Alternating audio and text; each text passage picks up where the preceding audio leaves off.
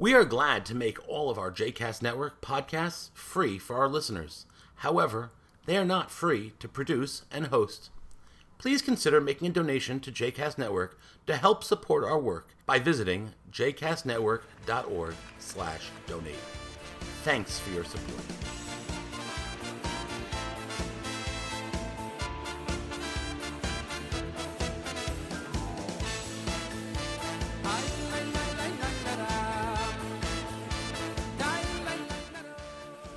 Welcome to the Jewish Hour. I'm your host, Herschel Finner. We've got a great show for you today. We're going to mix things up a little bit today. In this half hour of the show, we are going to be reviewing books. This is going to be, maybe we could call it the annual review of books. We've done it before. Usually I do it with someone else.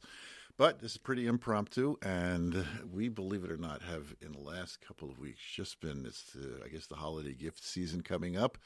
We have we've got shelves of books that came, and the review team has looked them through and culled through the ones which were deemed worthy of review.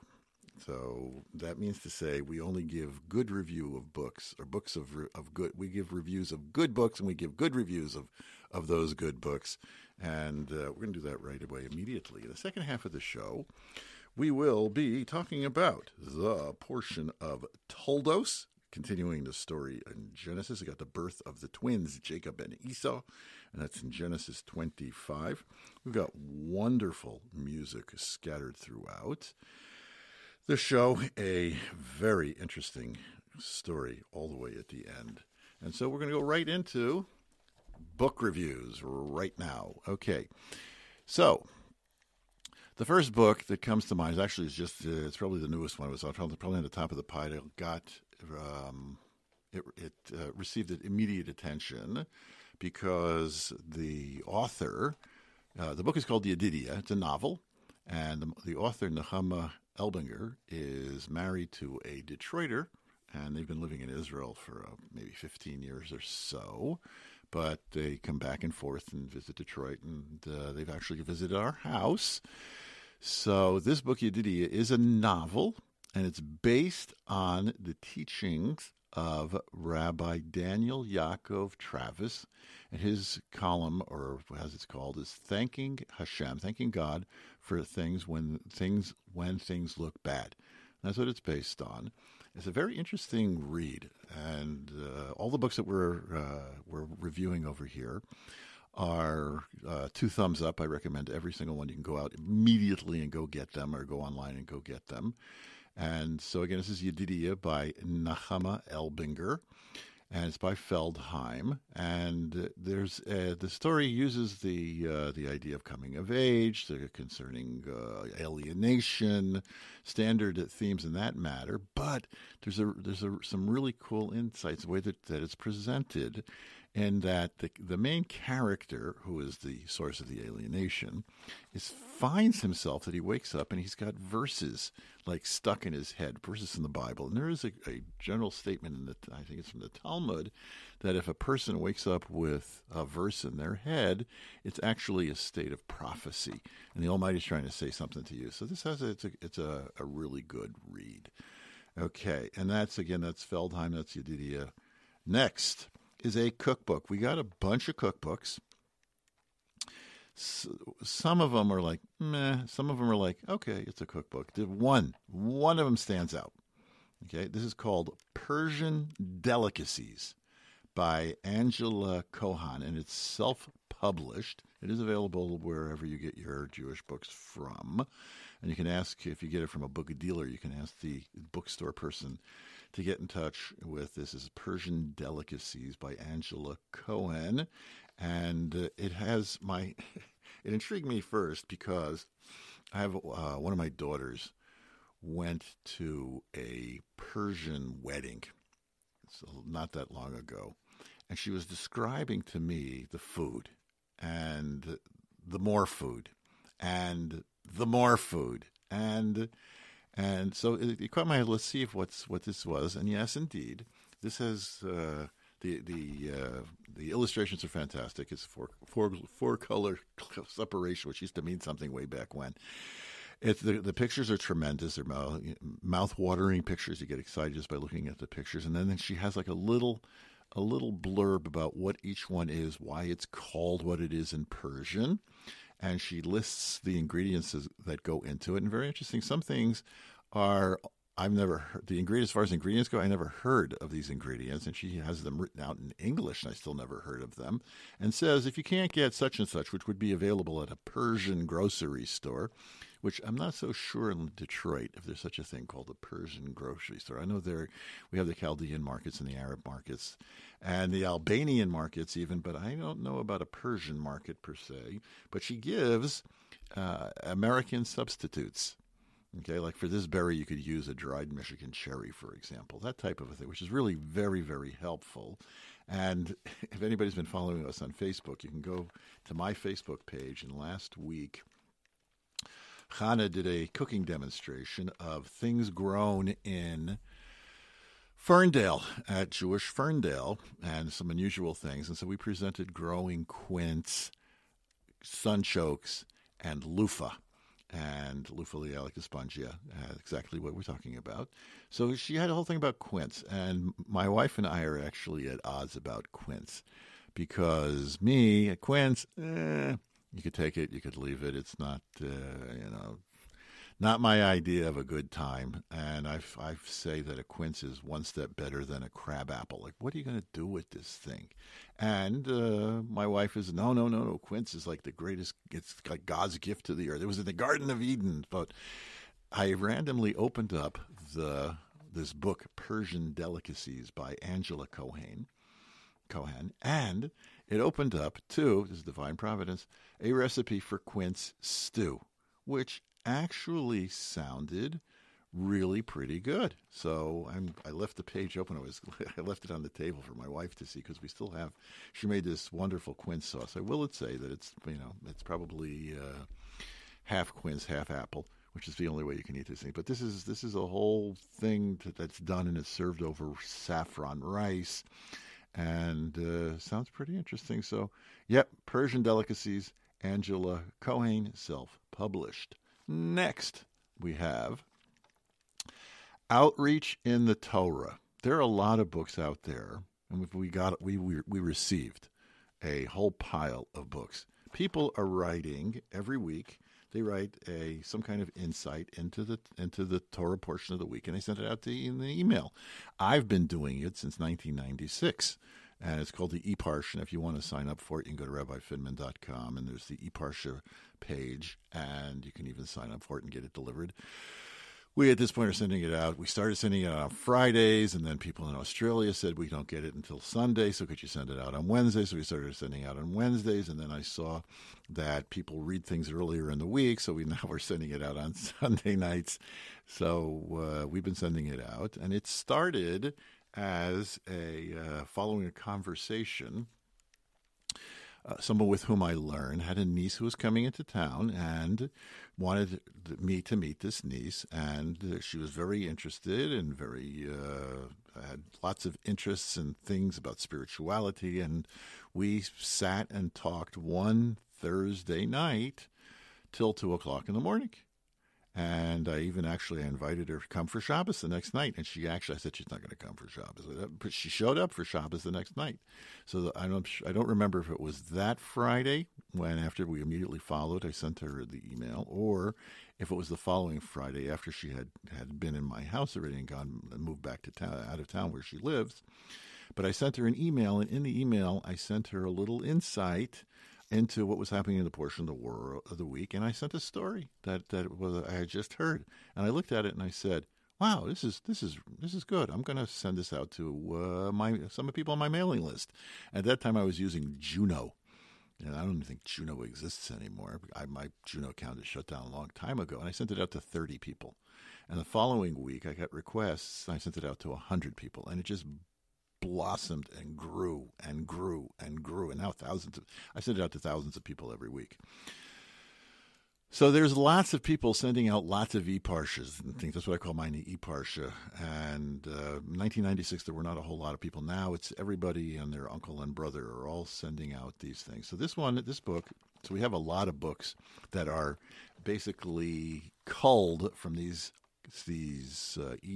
emails, and I never bothered doing it because it's just I couldn't be bothered, to tell you the truth, because to me it would just seem like another book on the shelf. Because I'm not making anything up. I do research, I look at different places, and I see what other people have to say about stuff, and I write it up, and I tell a story, and I can't make up a Hasidic story. I have to hear it, because if I make it up a story, it's a fairy tale. So, but this one, out of all the pack, there is one. And this one is called Outreach in the Torah by Rabbi David Asher. And this is Mosaic Press, I believe. And here the theme is a very important theme, and it's the importance of sharing your learning with others. It's not enough that you sit and learn. Okay, it's a very good thing. It's a very important thing that, yes, you have to go and you have to sit and you have to learn. That's fine. But you have to, the more important thing is get other people to learn. As it says, this is even actually taken from a Torah itself. It says that Abraham planted a tent after he made the covenant with God.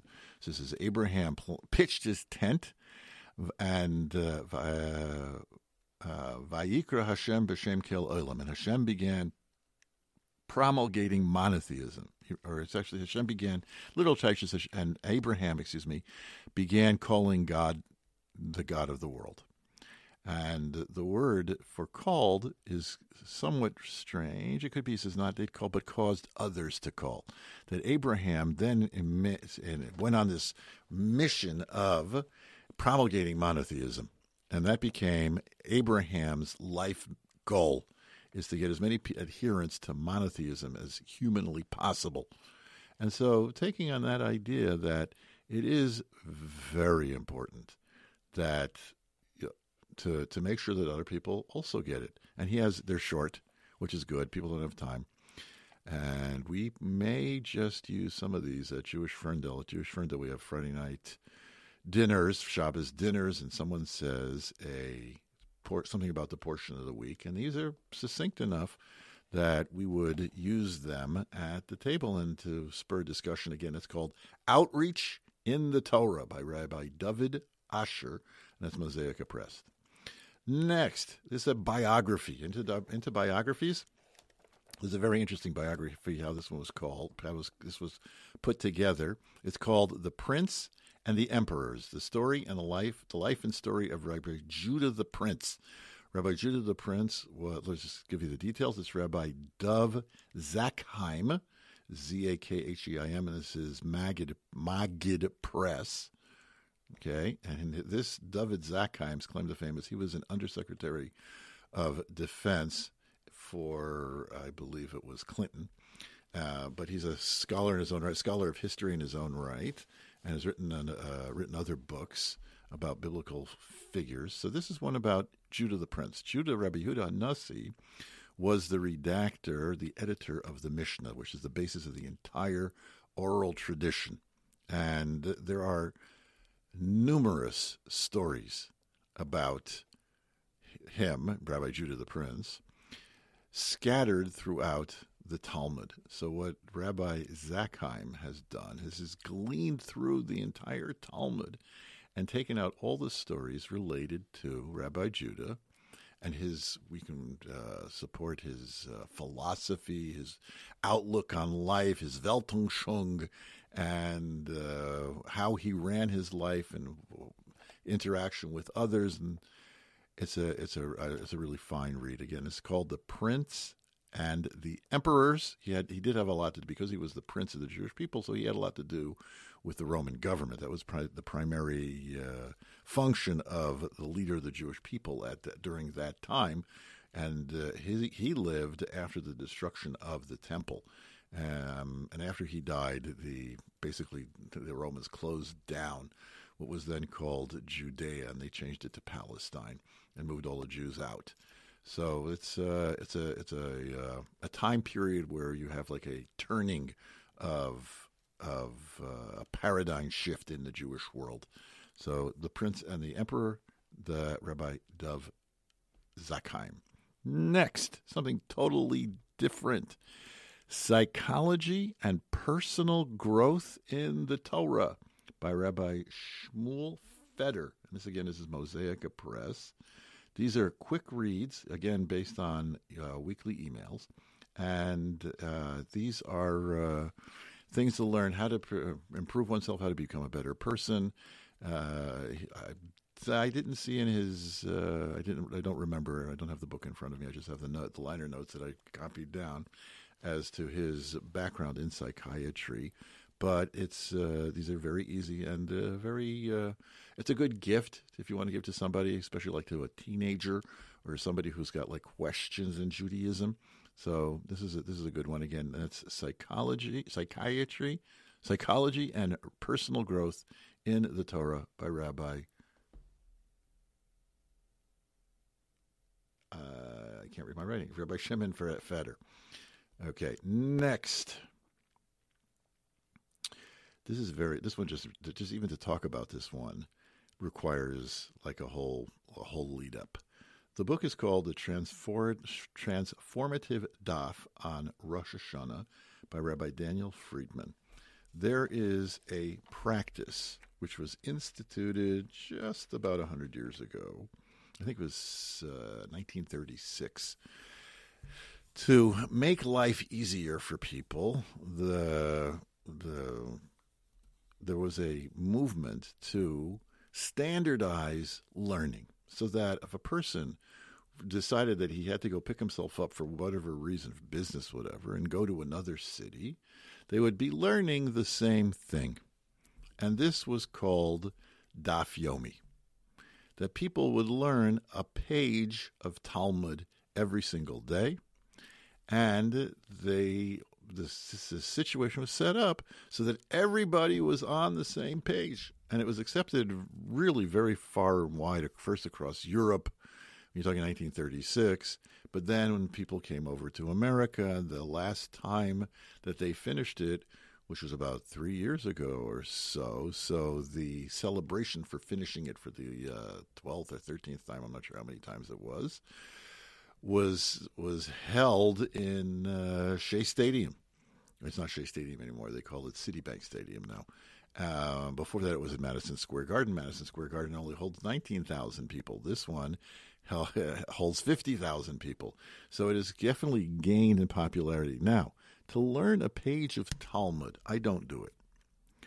It's too much of an undertaking to spend. It takes an hour a day to learn a page of Talmud. And I don't have that, unfortunately.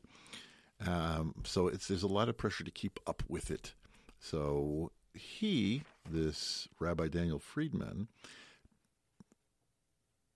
he sort of like sets it up in such a way to facilitate that a person should be able to actually do this learning.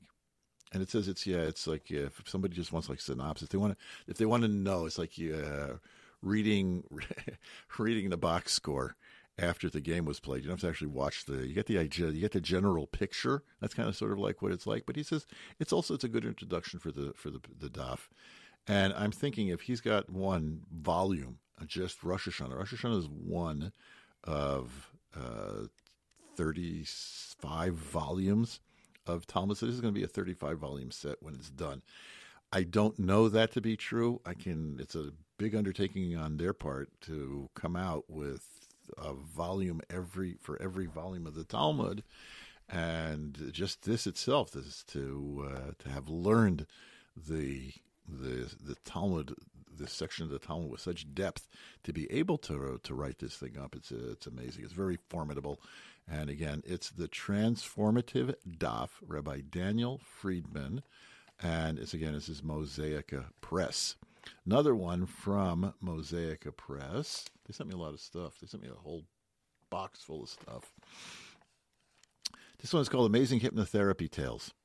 Bracha Pearl Toporovich is a hypnotherapist, and she's had some amazing stories. Now, what's the deal with hypnotherapy? Hypnotherapy, a person has to be really careful as to who their hypnotherapist is, because people could have an agenda. Everybody's got an agenda. The question is what are you going to allow yourself to be allotted to their agenda, their morals, their values. So because hypnosis is a thing, a person becomes very highly suggestive.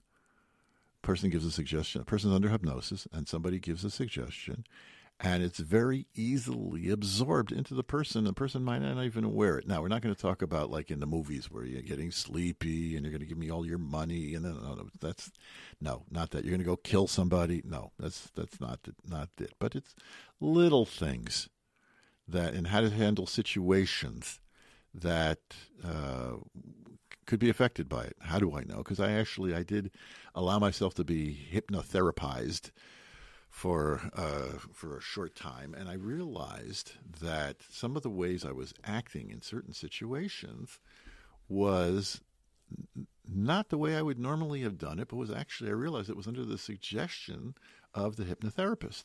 So you have to be very, very careful with hypnotherapy. And these are stories of people who could it change your life? Yeah, it could change your life. If a person has a belief that eating is bad, and then they get a suggestion, eating is good for you, and then they don't have an eating disorder, well, that's a wonderful thing. So again, this one I'm recommending. This is Amazing Hypnotherapy Tales by Bracha Pearl Toporowicz, and that's Mosaica Press. Moving on, this one, these are all fiction, non-fiction books. The next ones, these are more heavier reads, and if you want to give somebody like a good gift from a heavier read, one was actually light. We'll talk about it. The first one here on these, this is called Squirrel Hill, and it's an analysis of the Tree of Life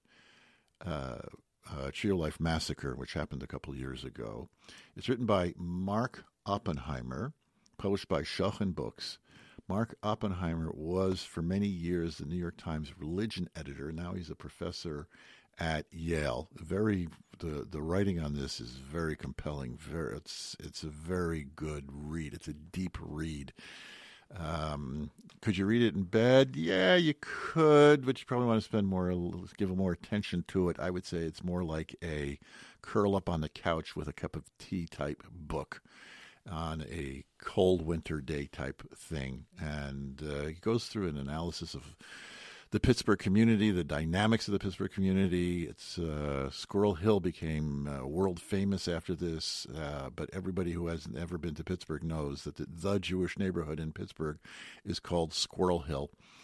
And it is a community, and how the community of Jews acted and their response to the massacre. And again, so Squirrel Hill, Mark Oppenheimer, Schochen Books. Next, this one's kind of a fun read, but it's also very scholarly. It's Hebrew Infusion, Lessons to be Learned from Summer Camp. And what is the effect that going to a Jewish summer camp had on Hebrew and Jewish identity? It is written by Sarah Bunn Brenner. Bunn is B-U-N-N, Brenner is B-R-E-N-O-R, and it's published by Rutgers University Press, and which means it's got something behind it. University presses don't publish fluff and stuff. They publish stuff that has got great research. The notes on it are fantastic. And so again, this is Hebrew Infusion. If you went to summer camp and were affected by summer camp and you learned a little bit of Hebrew, a little bit of Yiddish, this book is for you. And next, we're going on. We've got two more. This one is Hidden Heroes. This is a memoir. Maybe it's not a memoir because it wasn't written by the proponent. It was written by Pamela Braun Cohen. It's one woman's story of resistance in the Soviet Union, and it's published by Geffen Press. And also, it's an amazing story of what one person can do against an establishment and against an entire regime. So again, it's Hidden Heroes, Pamela Braun Cohen, and that's Geffen Press. Finally, This one, it's been sitting on our desk, and the review team were saying we're going to get around to it because the title was it's definitely sociological. It's not a light read. This is definitely something you're going to have to pay attention to, and it'd be something you would buy if you're into title interests you, per se. The book is called Why Are Jews Liberal? I get this question asked to me all the time. What's this idea of the politics of Jews? And it's got a lot to do more than the politics. It has to do with the whole psyche of being Jewish. It's by Norman Poderantz, but it's published by Doubleday. And Norman Poderantz was the editor-in-chief of Commentary magazine for a zillion years. Now he's off in a think tank someplace in the Hudson, and probably enjoying life. And he doesn't come up with it. He really analyzes it, and the premise is Jews shouldn't be liberals. But then the conclusion is, well, why then are they liberal? So he's playing both sides. If it's not a book written by a liberal or saying how great it is that Jews are liberal, and it's not written by a conservative saying woe is us that so many Jews are liberal. It's like right down in the middle. It's like these are the questions, these are the answers. And again, that's Why Are Jews Liberal? Norman Poderantz, and that's Doubleday. Those are our recommendations for gifts for you to buy for whoever you're buying for a Jewish book for. Again, let's just real quick. You got Yedidia, which is Nechama Elbinger, and that's a novel by Feldheim. Persian Delicacies, Angela Cohen, self-published. Outreach in the Torah, David Asher, that's Mosaica. The Prince and the Emperors, The Life of Judah the Prince, that's Dov Zakheim, and that's Maggid Press. Psychology and Personal Growth in the Torah, that's Shimon Furter, and that's Mosaica Press. The Transformative Daf, Daniel Friedman, Mosaica Press. Amazing Hypnotherapy Tales, Bracha Pearl Toporovich, and that's also Mosaica Press. Squirrel Hill by Mark Oppenheim, that's Schocken Books. Hebrew Infusion, Rutgers University Press, Sarah Bunn Brenner. Hidden Heroes, Pamela Braun Cohen, and that's Geffen Press. And Why Are Jews Liberal? Norman Poderantz, and that's Doubleday. We're going to take a quick commercial break, and we'll be right back. You're listening to The Jewish Hour. Why go to a hospital to get healthy? At Encompass Healthcare, you get the state-of-the-art wound care like in a hospital. The same medicines, the same everything without being in a hospital. Why put yourself at risk of getting a hospital-borne infection? Did you know that last year 1 in 6 people died in America because of infections they got in hospitals? Encompass Healthcare is an outpatient facility. That means you get your wound care treatment and then go home. There are no wait times at Encompass Healthcare like in ERs. Healthcare is personal and works better, faster, and easier. Encompass Healthcare provides a state-of-the-art outpatient facility close to where you live. Call 248-624-9800. That's 624-9800. Auto accident, workman's comp, and most insurance is accepted. Encompass Healthcare's goal is to get you healthy with as little disturbance to your daily activities. Call 248-624-9800. Herschel Finman here, you're listening to The Jewish Hour. You may have noticed I didn't do any news because I'm recording the show earlier in the week than normal, and there wasn't a chance for any news to develop. But there was one very interesting news story in that Israeli Prime Minister Naftali Bennett had a summit with Russian Prime Minister Vladimir Putin in the city of Sochi. And the meeting was supposed to last, it was on a Friday, and the meeting was supposed to last for 2 hours, and it lasted for 5, and which precluded the Prime Minister from actually getting back to Israel in time for the Sabbath. So he spent the Sabbath in Russia. They made immediate accommodations for him. Chabad was on Johnny on the spot over there. Sochi's a resort town. I think they had the Olympics they had in Sochi a couple of years ago. And Putin tried calling him, but they kept on telling him that he doesn't answer the phone on the Sabbath. But he called him after the Sabbath. Putin called Bennett after the Sabbath and thanked him for the wonderful meeting, and they invited him to come to St. Petersburg, which is like the city in Russia to go to. And it was all very it was a lot of bro love going on over there. So up for your listening pleasure next, this is Gad Elbaz, who we all know, and his son Benny. his son Benny, his voice hasn't changed yet. He looks like a bar mitzvah bacher, 12, maybe 13 years old. And this is Evan Maaso Habonim. Let's listen.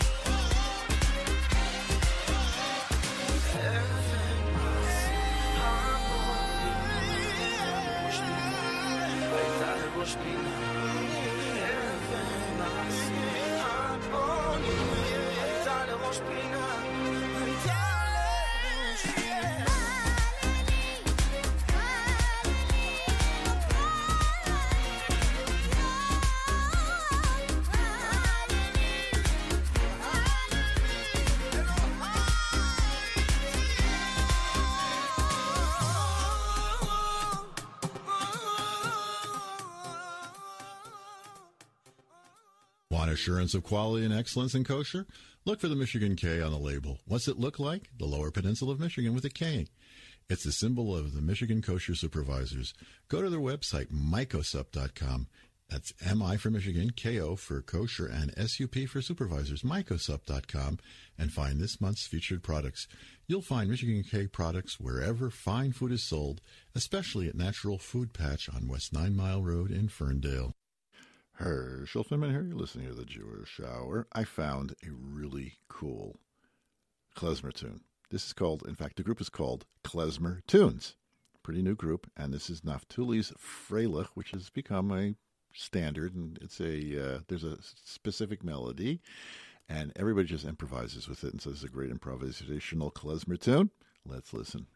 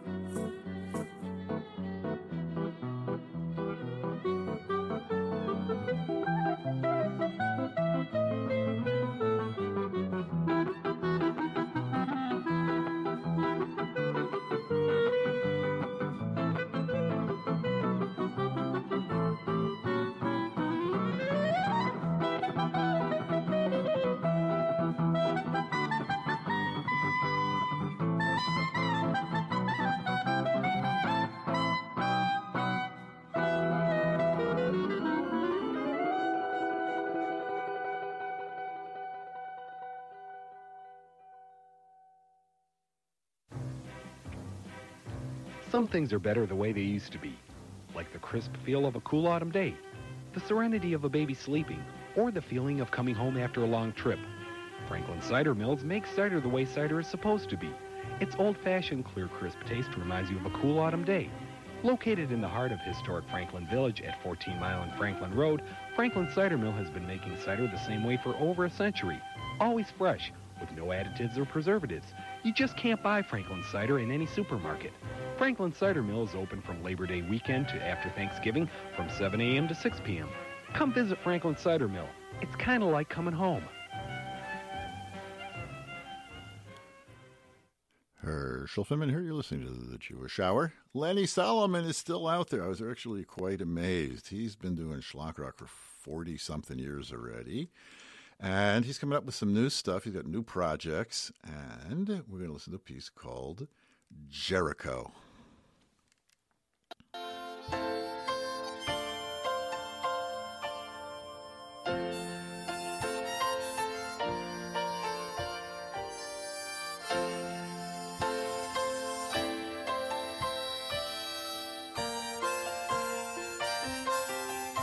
The steel door slammed, and nary a soul came. With precision, the tribes crossed the river Jordan. We were all amazed. River stood still so thickly. I'm giving you Jericho quickly. Oh, welcome home again. God said it's time to inherit the land again. Oh, won't you walk outside, circle the city 6 days for.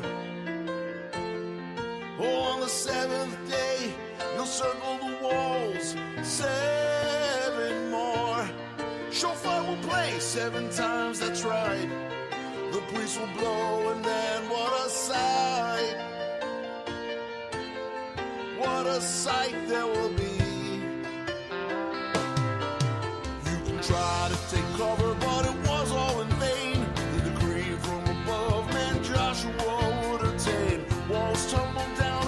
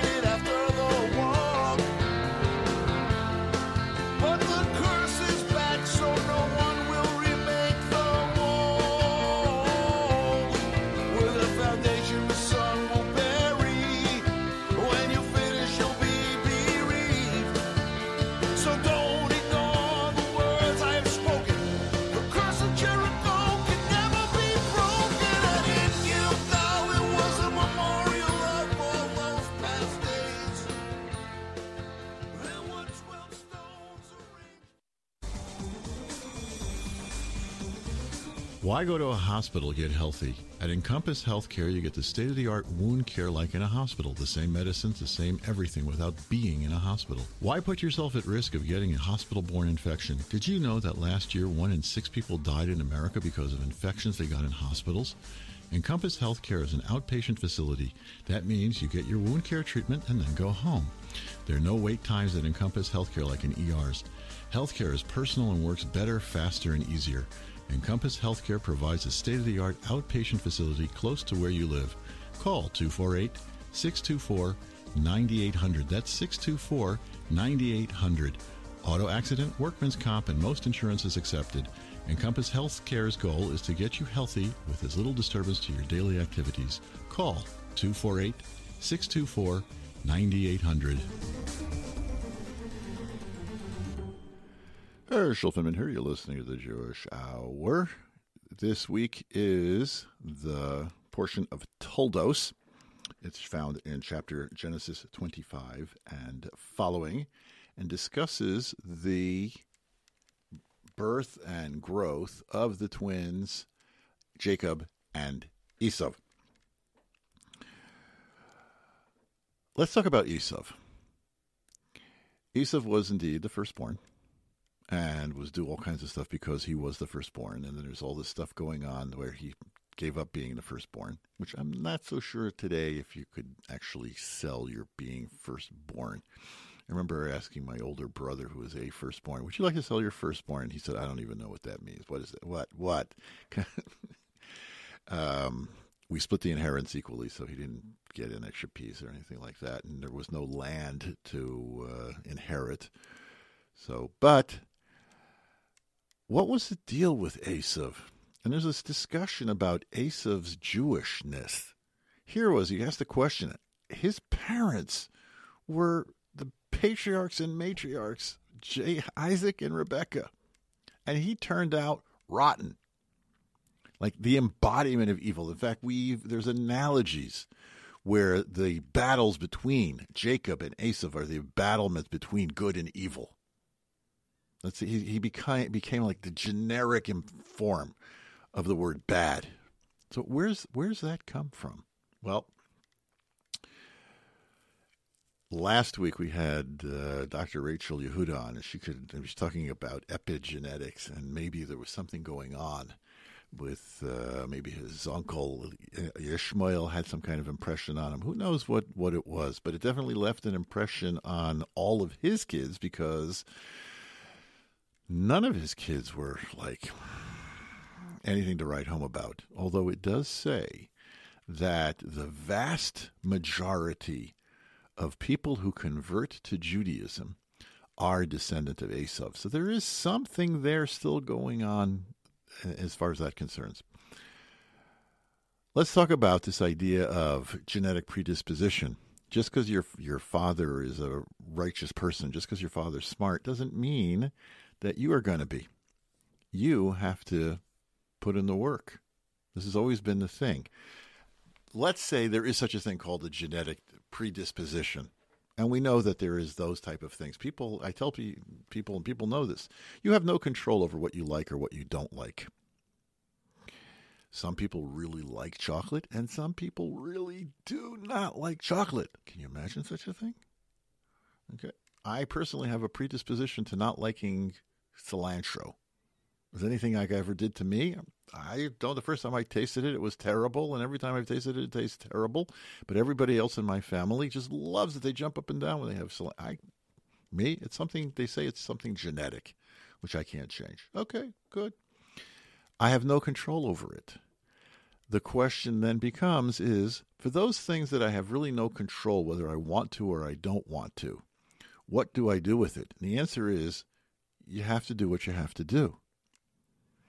A person may have a predisposition to doing something wrong, but, hey, everybody has to control themselves, regardless of their race, creed, national origin, handicap, orientation, fill in the blanks, etc., etc., etc., etc., etc.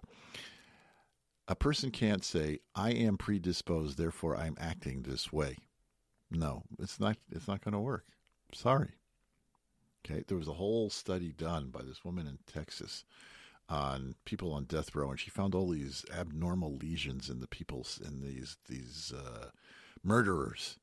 So, okay, so she could say that these people, they really couldn't help themselves because they had these deformed brains. But no, even with such a thing, a person has to know right from wrong. That's where the Torah comes from. That's where the Bible comes in.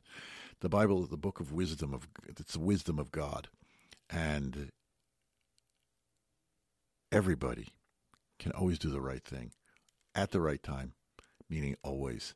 That's really the bottom line from the portion. We cannot excuse ourselves for doing what's not the right thing. We are going to take a quick commercial break, and we'll be right back with the Hasidic story. Don't go away. You're listening to the Jewish Hour. Hi, this is Specs Howard.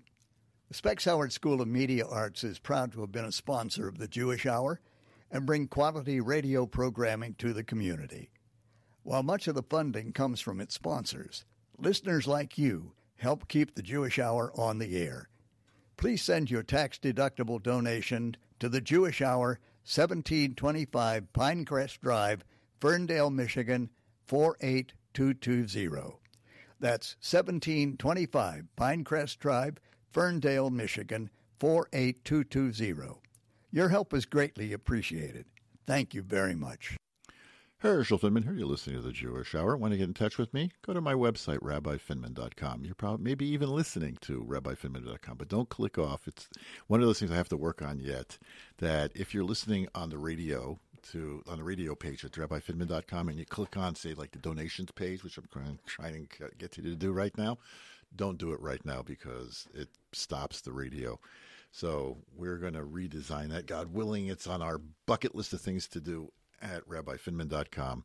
So if you're not listening on rabbifinman.com, you can continue listening if you're listening on Stitcher, iTunes, Odyssey Radio, JCast Network, all the different places where one would find their podcasts. So you can go to rabbifinman.com while you're listening to your podcast, and you can peruse the website, all the different things that we have there. So we present Judaism in an interesting and exciting and fun way. And, of course, what we're trying to get to is the bottom tab is the donations page, because we need your help. We have always needed your help. We are on air for 26 years, and we have always made a pledge. Drive. Please help keep the Jewish Air on the air. You have been listening to the show for 50 minutes, and you've enjoyed it, and would appreciate if you could keep. I enjoy doing it, which is why I do it. If I didn't like doing it, I wouldn't do it at all. But I haven't never had a show that I didn't enjoy doing, and we need you to help. We need you to step up, and therefore go to the donations page and click on whatever donation you want to give. Make it a monthly thing. It's also good. Don't like internet giving? Understood. Send your donation to The Jewish Hour, 1725 Pinecrest Drive, Ferndale, Michigan, 48220. Fine. Sorry, we got that again. Let's do it again. 1725 Pinecrest Drive, Ferndale, Michigan, 48220. In 1873, a little baby girl was born. Her name was Devara Miriam, and she in the city of Dvinsk, which Dvinsk is located many miles east of Grosse Pointe Farms. It's in Poland. Her father died at a young age, and her mother and her siblings moved in with an uncle. And as she grew up in an atmosphere of piety, was considered renowned, outstanding for her modesty, for her learning, for her sense of propriety. She was a real good girl. A match was proposed with her cousin. They were raised together. She was kind of like, I don't know if I want to marry my cousin. It's like I was raised with him. It's like my brother, but she didn't have a whole lot of say in it, and they got married. They were married for 10 years. Now, it suggests in the Talmud that a couple who's married for 10 years, don't have kids, they should get divorced because there's something wrong. So they went to the then rabbi of Dvinsk, who was known as his name was Rosen. First name I'm escaping me. I'm going to look it up. Yosef Rosen was known as the Rogatchover Gaon, formidable personality of the previous century. And he presented the question, should they get divorced? So the rabbi said, well, according to Jewish law, there's a place where to get divorced. Whether you should get divorced or not is a question for Rebbe. And he sent them to the Lubavitcher Rebbe at the time was Shalom Dov Ber Lubavitch, the Rashab, the fifth Lubavitcher Rebbe, as to what to do. This is in the early 1900s. And he told them that they should move to America. He says it says in the Talmud, if you change your place, you change your luck, and go to America. So they moved to America. And shortly thereafter, but they resolved. And they told the Rebbe they're going to go to America, but they're not going to get absorbed into America. They're going to make America rather than America make them. And they stuck true to their word. And they raised, they had, believe it or not, 8 kids. This is not after having kids for 10. She must have been like 15 or 16 when she got married. And they saw that there was no real good place for kids to learn in New York City. So they started a little school. And that little school grew up to be Torah Vodaas. Now you know the rest of the story, which is the first American yeshiva. It still exists, and there's hundreds of students at Torah Vodaas. I believe that they're no longer in Manhattan. I think they moved out to the Flatbush section of Brooklyn. Somebody could drop me a line at rabbifinman.com and let me know. Her husband died in 1926. And she stayed in New York, engaged in all of these activities that she had been in, and really pushing was fundraising for the yeshiva, and she was known as a very pious woman. When she was 80 years old, she decided she's going to make Aliyah and move to Jerusalem. And in Jerusalem, she actually was given the key to a certain synagogue. And she became like the caretaker. She was the one who opened the doors in the morning to let all the men in. And she herself never missed a prayer session in the morning and the evening. She opened the synagogue. She locked the synagogue. She lived to be 111. She passed away in 1984. Her great-grandson is currently the rabbi in Hebron, who is on a project now, which is how I got this story, of rebuilding the Beis Romano, which was an institution which was started by the fifth Lubavitcher Rebbe. So the story comes full circle. That's going to do it for us. We hope you had a chance to entertain you a bit. We hope you had a chance to educate you a bit. We hope you have a great week. We hope to see you back again next week.